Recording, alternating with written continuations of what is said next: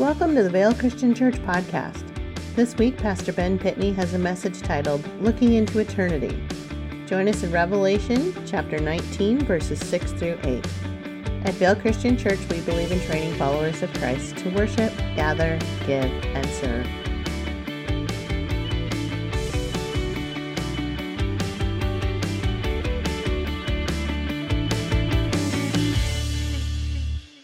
So the thing that we've been working through is that if eternity and the truth of eternity, the subject of eternity, or our understanding of eternal things, if that's in proper perspective, all right, it changes the way you live. It changes the way you think. It influences everything about who we are and what we do and who we're supposed to be. So eternity is a really important subject. And we're going to look into the last book of the New Testament, Revelation. I want you to turn there to chapter 19. And in particular, there's a scene there. It's one of my favorite scenes in all of the scripture. There's a scene there, though, that is exciting. It's very exciting. It's very descriptive. I would say it can be described easily as very dramatic, okay? And we're going to just look at one part of that scene, all right? Now, in particular, when you talk about Revelation, it seems to be this mysterious book that's difficult to understand, right? There's a lot of language in there that seems to, it's imagery and sort of difficult to kind of figure out what John is saying sometimes.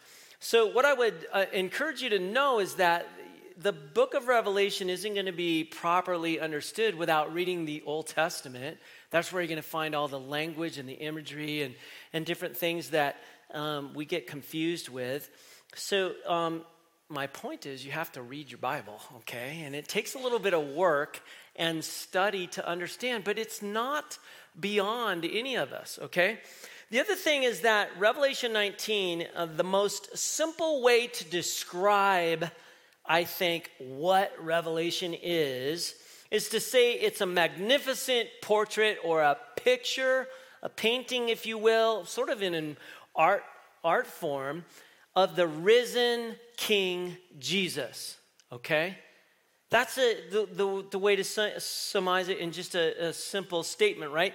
Jesus is presented as the risen, glorified Son, the ruler of the kings of the earth, the Alpha and the Omega, the beginning and the end, right? He is presented as the Lion of the tribe of Judah, the Lamb on the throne, Messiah, reigning forever, the Word of God, the King of kings and Lord of lords, the offspring of David, King David, the bright and morning star. Okay, that's just some of the language that you can extrapolate from this magnificent book, all right? So let's read chapter 19. Start with verse 6, and it's titled appropriately in almost every version of the scriptures that you might be reading from, the wedding celebration of the Lamb. So listen to this. It says, "Then I heard what sounded like the voice of a vast throng, like the roar of many waters, like loud crashes of thunder. They were shouting, 'Hallelujah, for the Lord our God, the all-powerful, reigns. Let us rejoice and exult and give him glory, because the wedding celebration of the Lamb has come, and his bride has made herself ready. She was permitted to be dressed in bright, clean, fine linen, for the fine linen is the righteous deeds of the saints.'" Now, wow. Amongst all kinds of things here, there's a lot going on, but this is a portrait of a beautiful painting of the magnificent Christ, right? And this is a moment, just a moment in a scene right here. This is the marriage arranged before the foundation of the earth, the dowry payment, if you will, made on the cross. The wedding, the marriage sealed by the new birth of the Holy Spirit. That's what this all represents. The feast of celebration in eternity, right? And I want you to listen in to this loud, boisterous moment of worship. Did you catch this? It's a loud, boisterous moment of worship. And I don't know what your view of worship is, but this is the most vibrant, loud, exuberant worship that's recorded in scriptures. Key word here, loud. Okay? All right, I don't think I get to say anything else. It says, like the roar of many waters, basically like a loud crashes of thunder. It's like standing under a waterfall. Have you ever stood under a waterfall? I mean a big waterfall. I mean, you can't talk. You can't talk to anybody. You can't hear anything, right? Maybe you've tried to have a conversation next to a rushing river that rushes over rocks and things. It's not easy to carry on a conversation, all right? So, or, during thundering and all of this. And these people are shouting hallelujah. There's an explosion of heartfelt worship by the bride of Christ. That's the church, right? The church is singing this of the Lamb who was slain and is now risen and reigning. All these are key words and terms right here. And I want you to listen in to the content of this worship. The content, because these are people who are not confused about what's important. They're not confused. So as this song sort of reaches into eternity, we get to listen in here. We get to peer in. We get to look into eternity, just a glimpse. These voices absolutely get it, okay? They are clear. They know what's important, actually. And I want you to notice as they sing this unbelievable song, they don't say stuff like, hey, yeah, we had the best stuff on earth. I mean, wow, right? You wouldn't believe what kind of house, I was living in the finest neighborhood and all that stuff. I had the best job and I advanced so far in my career, right? I got paid so well I could eat anywhere we wanted to, right? Because we could afford it. I was surrounded by the coolest friends and people. I had the most beautiful wife or husband. I was so physically strong, right? I was the most intelligent person in my graduating class. See, none of that is even close to being said in this worship song, and there's a reason why I'm being sort of ridiculous and dramatic there.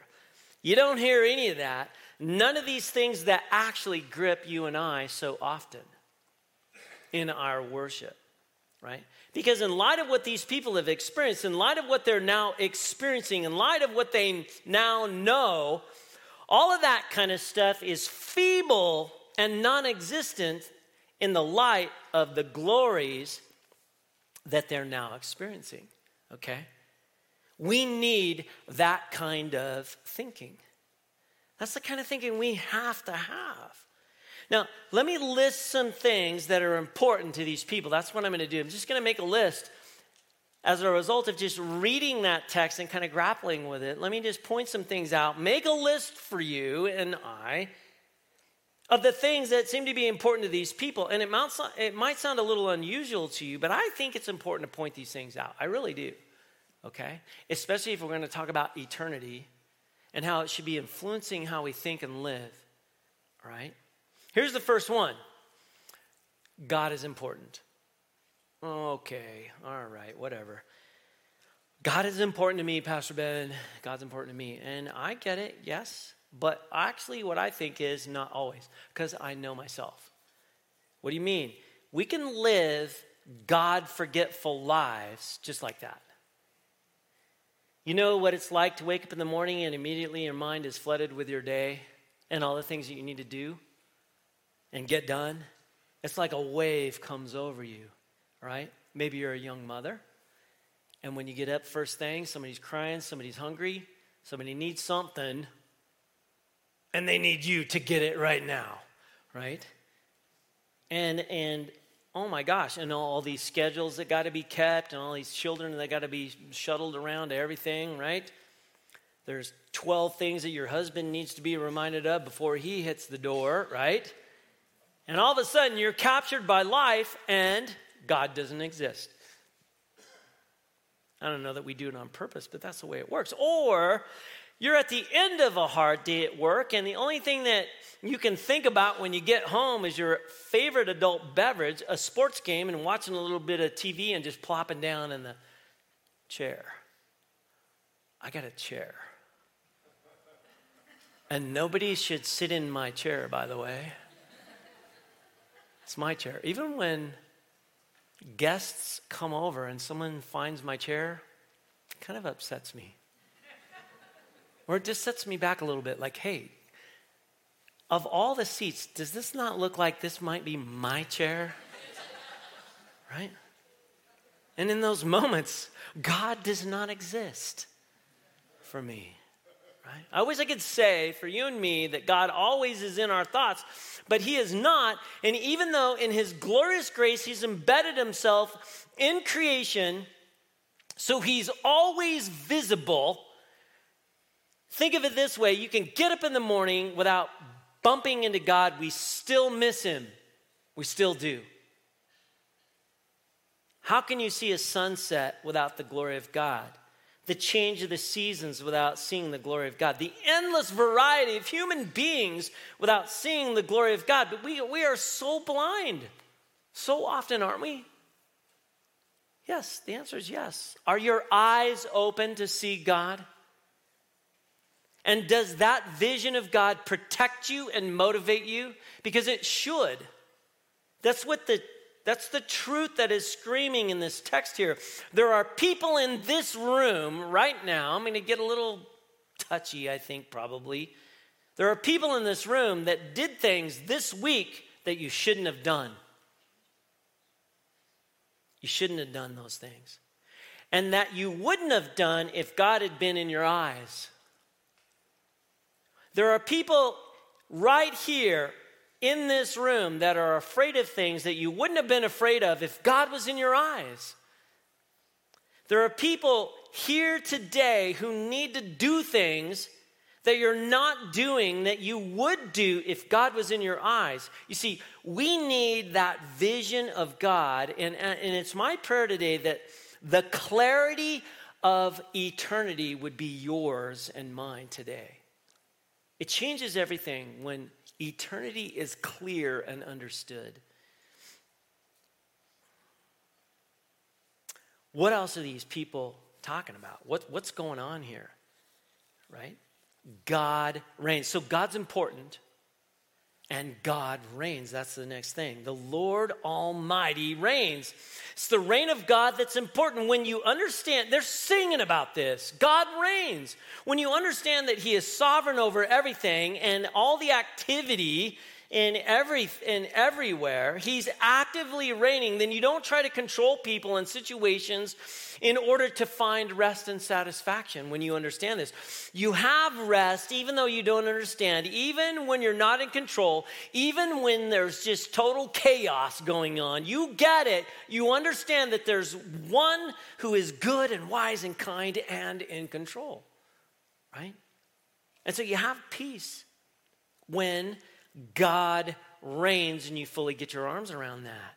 The Apostle Paul, he presents the sovereignty of God in Acts chapter 17. You don't have to turn there, but verse 26, he says that God determines the exact place that we will live in the length of our days, and he does that so he's not far from each of us at any moment. That is good, correct theology that Paul is teaching. One of my most favorite ways to pray and to address God is to remind myself and everybody I'm praying with of this a feature of who God is and his sovereign design of all creation, that when we bow our heads before God as followers of Jesus, we're not talking to God like he's way up there far beyond the clouds, but he lives here intimately. He is that close. We're able to touch him. That's how much he cares. That's correct and good theological thinking. That's all Paul is doing in Acts chapter 17. God has decided to rule his world with intimate control of the details of our lives so that he would always be near so that we could reach out and touch him. What an amazing feature of who God is. That's grace, actually. If you do that, if you quit beating up yourself with the what ifs, you get your arms around this, you stop with the if onlys, you quit living in fear and worry and concern, you quit controlling and trying to manipulate everything, you're able to live in a world that's broken, a world that's got all kinds of messes and difficulties. You're able to live in a world like we just sort of looked at over this last couple of weeks and just went, my goodness, how does this happen? How could this possibly happen?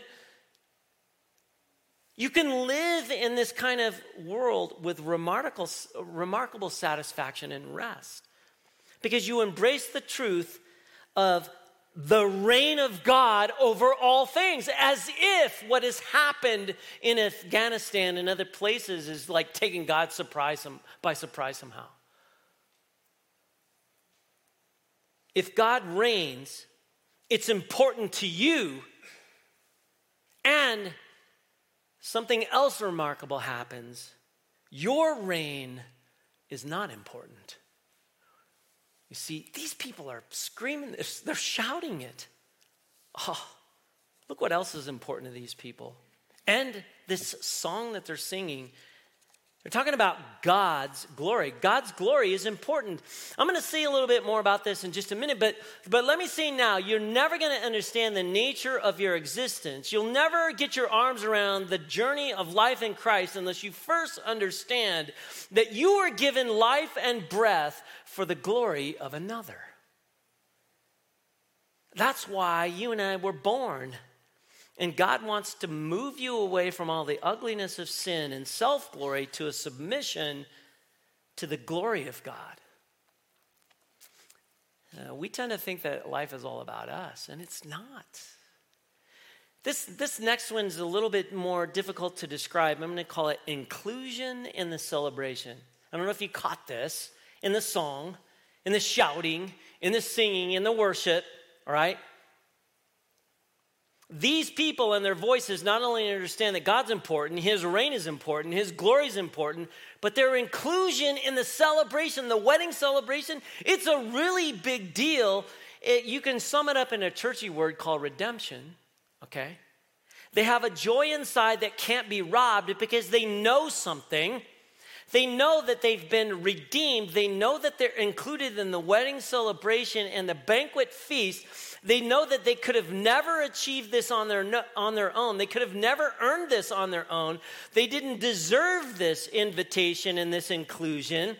It's all been given by grace.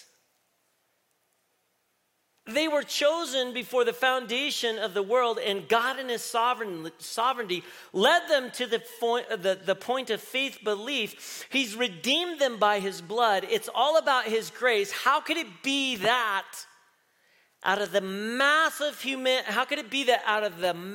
humanity they've been redeemed?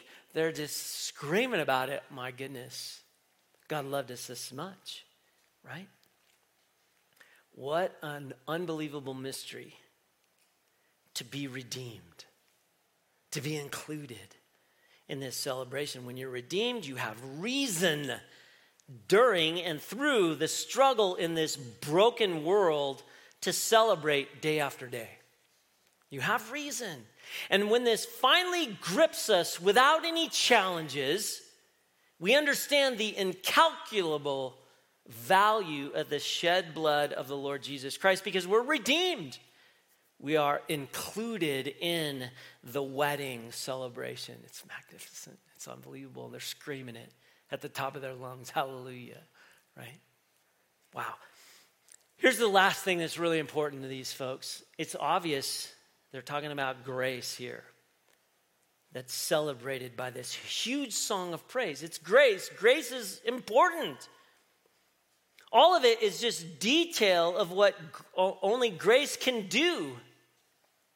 The most powerful and transformational word in all of Scripture is grace, because fallen, rebel humanity has turned its back on God, has shaken its fist at his authority. Fallen humanity has stepped over all the God's boundaries and actually set itself up on our own personal thrones and put ourselves on the throne of God. So what could be more important than grace? Because there's no hope for humanity without grace. Rescuing, forgiving, transforming, delivering grace, right? God is important. His reign's important. His glory is important. Inclusive redemption is important. And grace is important. It's all featured in this unbelievable song. This loud, boisterous worship song. Now, there's 4 things that these people and their voices can help us with. There's 4 things. You ready? Here they come. First, I'm going to call it value clarification. Oh man, do we need this? We regularly need our values clarified. Turn to Numbers chapter 11. So Numbers chapter 11. So there's Genesis, Exodus, Leviticus. Numbers chapter 11. Oh, this is a great scene. So Numbers chapter 11, slip down to verse 4. Watch this. You know, when God's chosen people are delivered out of slavery and they're wandering in the desert, they're traveler pilgrims. Watch this. Now the mixed multitude, starting in verse 4, who are among them, craved for more desirable food. And so the Israelites wept again, and they said, if only we had meat to eat. We remember the fish we used to eat freely in Egypt, the cucumbers, the melons, the leeks, the onions, and the garlic. But now we're dried up, and there's nothing at all before us except this manna. Now the manna was like coriander seed, and its color was like the color of bdellium. And the other people went out and gathered it and ground it with mills and pounded it into mortars. They baked it in pans and made cakes of it. It tasted like fresh olive oil, and when the dew came down on the camp at night, the manna fell with it. So, look, there's something going on here. What in the world is happening? The issue is a complaint about the menu, right? There's a complaint about the menu. I feel like this happens. I feel like you know what I mean, right? If you eat the same thing over and over again, it's not very tasty, right? And so God's people, rather than saying, how could there be a clearer sign of the covenant love and faithfulness of our God, right? That he would actually make edible material appear on the ground, because we're not able to plant crops for ourselves because we're traveling pilgrims, right? Rather than all that, see, they miss the fact that this is such a significant picture of God's covenant love. It's so significant that Jesus takes this word manna as his own name later in Scripture, saying he's the bread that came down from heaven. See, these people actually look back at Egypt, and it looks to them more like a delicatessen or a restaurant rather than a place of slavery and death. Unbelievable, right? How scary. What a screwed up worldview they have at that moment. It's a mess. And at the end of the passage, God says, you've rejected me for Egypt. I can't believe this.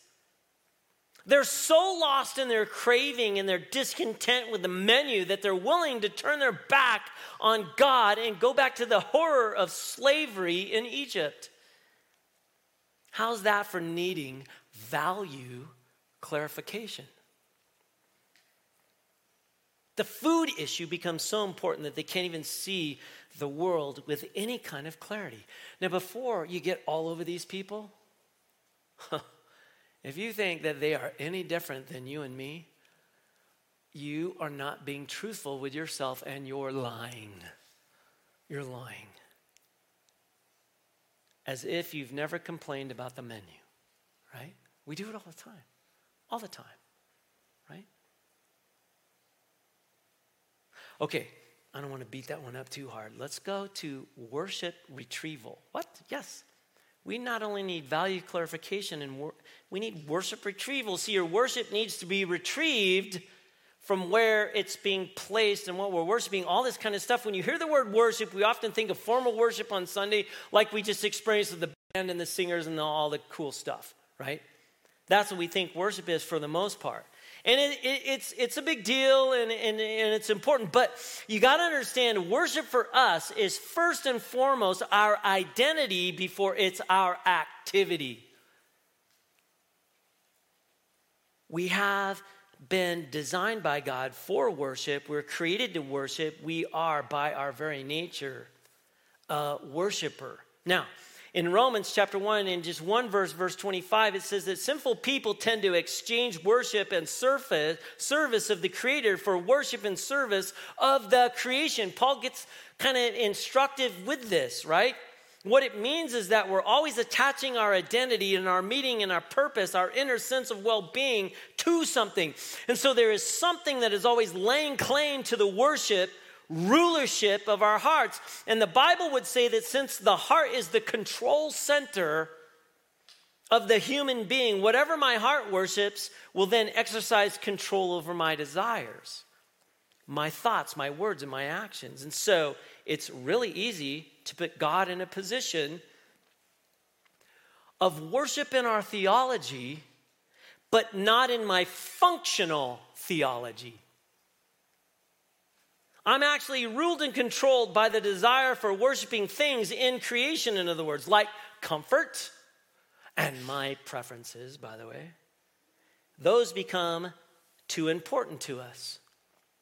Pleasure becomes too important to us. Acceptance becomes too important to us. Power becomes too important to us. Being right becomes too important to us. Material possessions becomes too important to us. And it just becomes this great war, right?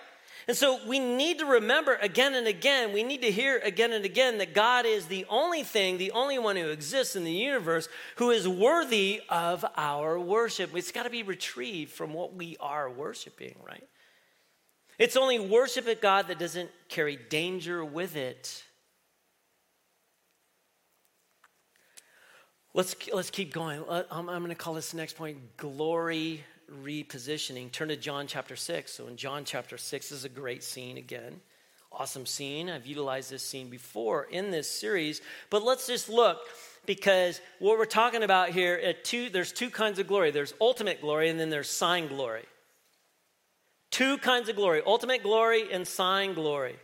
Ultimate glory, that is the glory of God, and that's the one glory that will always only satisfy the heart. Ultimate glory, the glory of God. And then sign glory is all of God's created things. Those glorious created things are meant to be signs that continue to point us to the one glory that is ultimate, the one glory that will always satisfy us. There is ultimate glory and sign glory, okay? Now, let's get to this next thing. By God's design, we're built for glory. We are glory-oriented.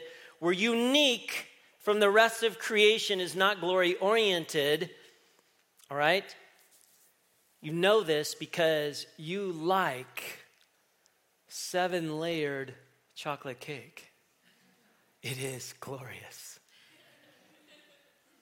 And it can be 7 layers of almost any kind of cake, actually, right?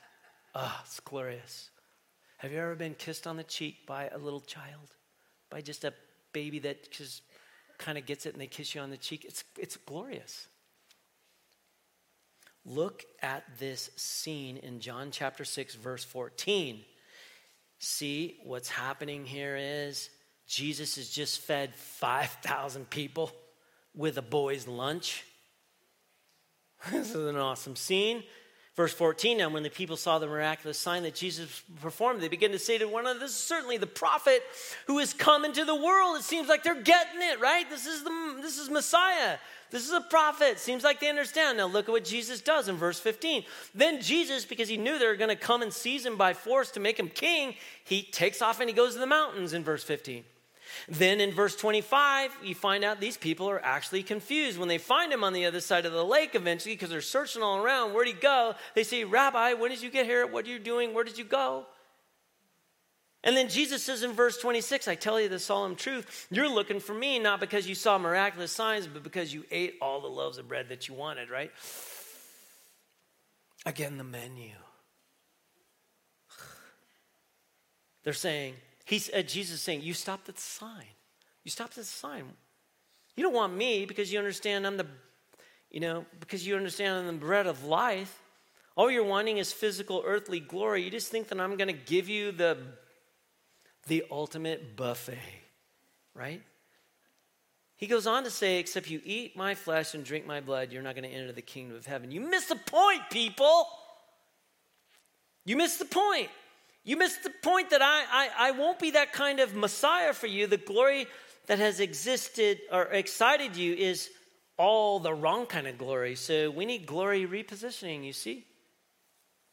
We need it again and again because we have this tendency to stop at the sign and not live for what the sign points to.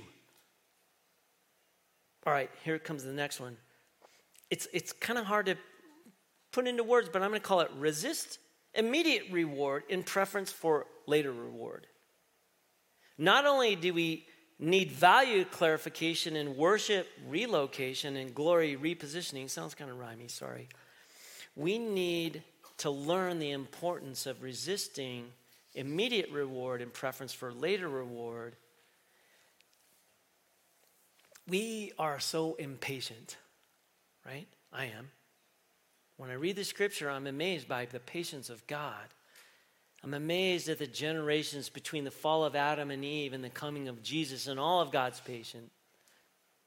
And why did God choose his way? It's very simple, because it's the best way. What does waiting do? I hate waiting. What does waiting do? Well, waiting confronts us at a very deep level that we're not in charge. Right? Waiting tells us we're not in charge, we're not in control. And generally, we don't have any complaints with waiting until the circumstances or people cause us to wait. Because then we're confronted with the important spiritual reality that we're not the center of the universe. We're not in control. We're not the author of the story. We're not the architect of the plan in which we've been included. So we got to wait. Turn to Romans chapter 2. Paul is talking about final judgment in Romans chapter 2 and verse 6. He says, he will reward each one according to his works, eternal life to those who by perseverance in good works seek glory and honor and immortality, but wrath and anger to those who live in selfish ambition and do not obey the truth, but follow unrighteousness, who are basically impatient, take matters into their own hands. Now that phrase tells you this. Waiting, by biblical definition, is active. Just because you're waiting does not mean that you're not working. It's not just sitting around and hoping for good stuff to come, because I'm willing to wait. See, when you're willing to wait, because I know the timing of God is always right. All the ways of the Lord are always right and true. His plan is as perfect as it could be. When you wait for his promises to come into reality, when you're willing and waiting, we actively are doing his kingdom work, because we know the kingdom hasn't fallen apart. Everything's not coming apart. We know that the king hasn't abandoned us. Nothing's taken God by surprise. We know everything's not going to come crashing to the ground necessarily. And because I know this, it motivates me to work for the kingdom. We're waiting in our working. So we give ourselves to the work of the kingdom in our families, in our neighborhoods, in our jobs, in our personal life, in our church. We're motivated as we wait for the glory to come. Now, what does this have to do with me now? Hang on. Okay, don't move. Hold tight. Here it comes. It's going to come quick again. When you listen to this song, in Revelation, when you absorb and you understand this song, when you get your arms around this song of these people, it reaches into eternity and it leads you to confess the need for your values to be communicated. Listen to this song. Pay attention. What's important here? Number two, when you listen to this song And what these people are saying and what's important to them, you see what happens is it determines that your worship should be retrieved from worshiping the wrong things. When you listen to the song, what's this have to do with you and me? It causes understanding that you need glory repositioned from stopping to worship the glorious signs. We're always stopping at the signs. We need to move to the glory that is ultimate, the glory of God. When you listen to this song in Revelation, it drives the need to embrace the satisfaction of resisting immediate reward in preference for later reward, right? Listen to this song from these people in Revelation. It reaches into eternity. Remember what's important. What's this have to do with me? We have to remember what's important. Pray that God would rule and reign and remind you of the importance of his glory and his grace. Bow your head with me. Thank you, Lord. Oh, this is a great scene. We need to be reminded over and over again. We drift. We get caught up in the menu. All these things. We stop at the sign thinking, and we worship at the sign. We forget what it's pointing to. We don't even look sometimes. We think that we're the center of the universe and our reign is important. It happens to all of us, Lord God. Forgive us. Forgive us, God. Thank you for being patient with us in our impatience. Thank you for declaring again, over and over again, in your sovereign creation, the signs that you are sovereign and in control of everything, and we don't need to be. Thank you for knowing the best way. Teach us, Lord. These are hard lessons, but teach us anyway. Stretch us and cause us to grow. Help us to look into eternity and keep it in our minds so that we can adjust the way we live in everything. We pray this in Jesus' name. Amen.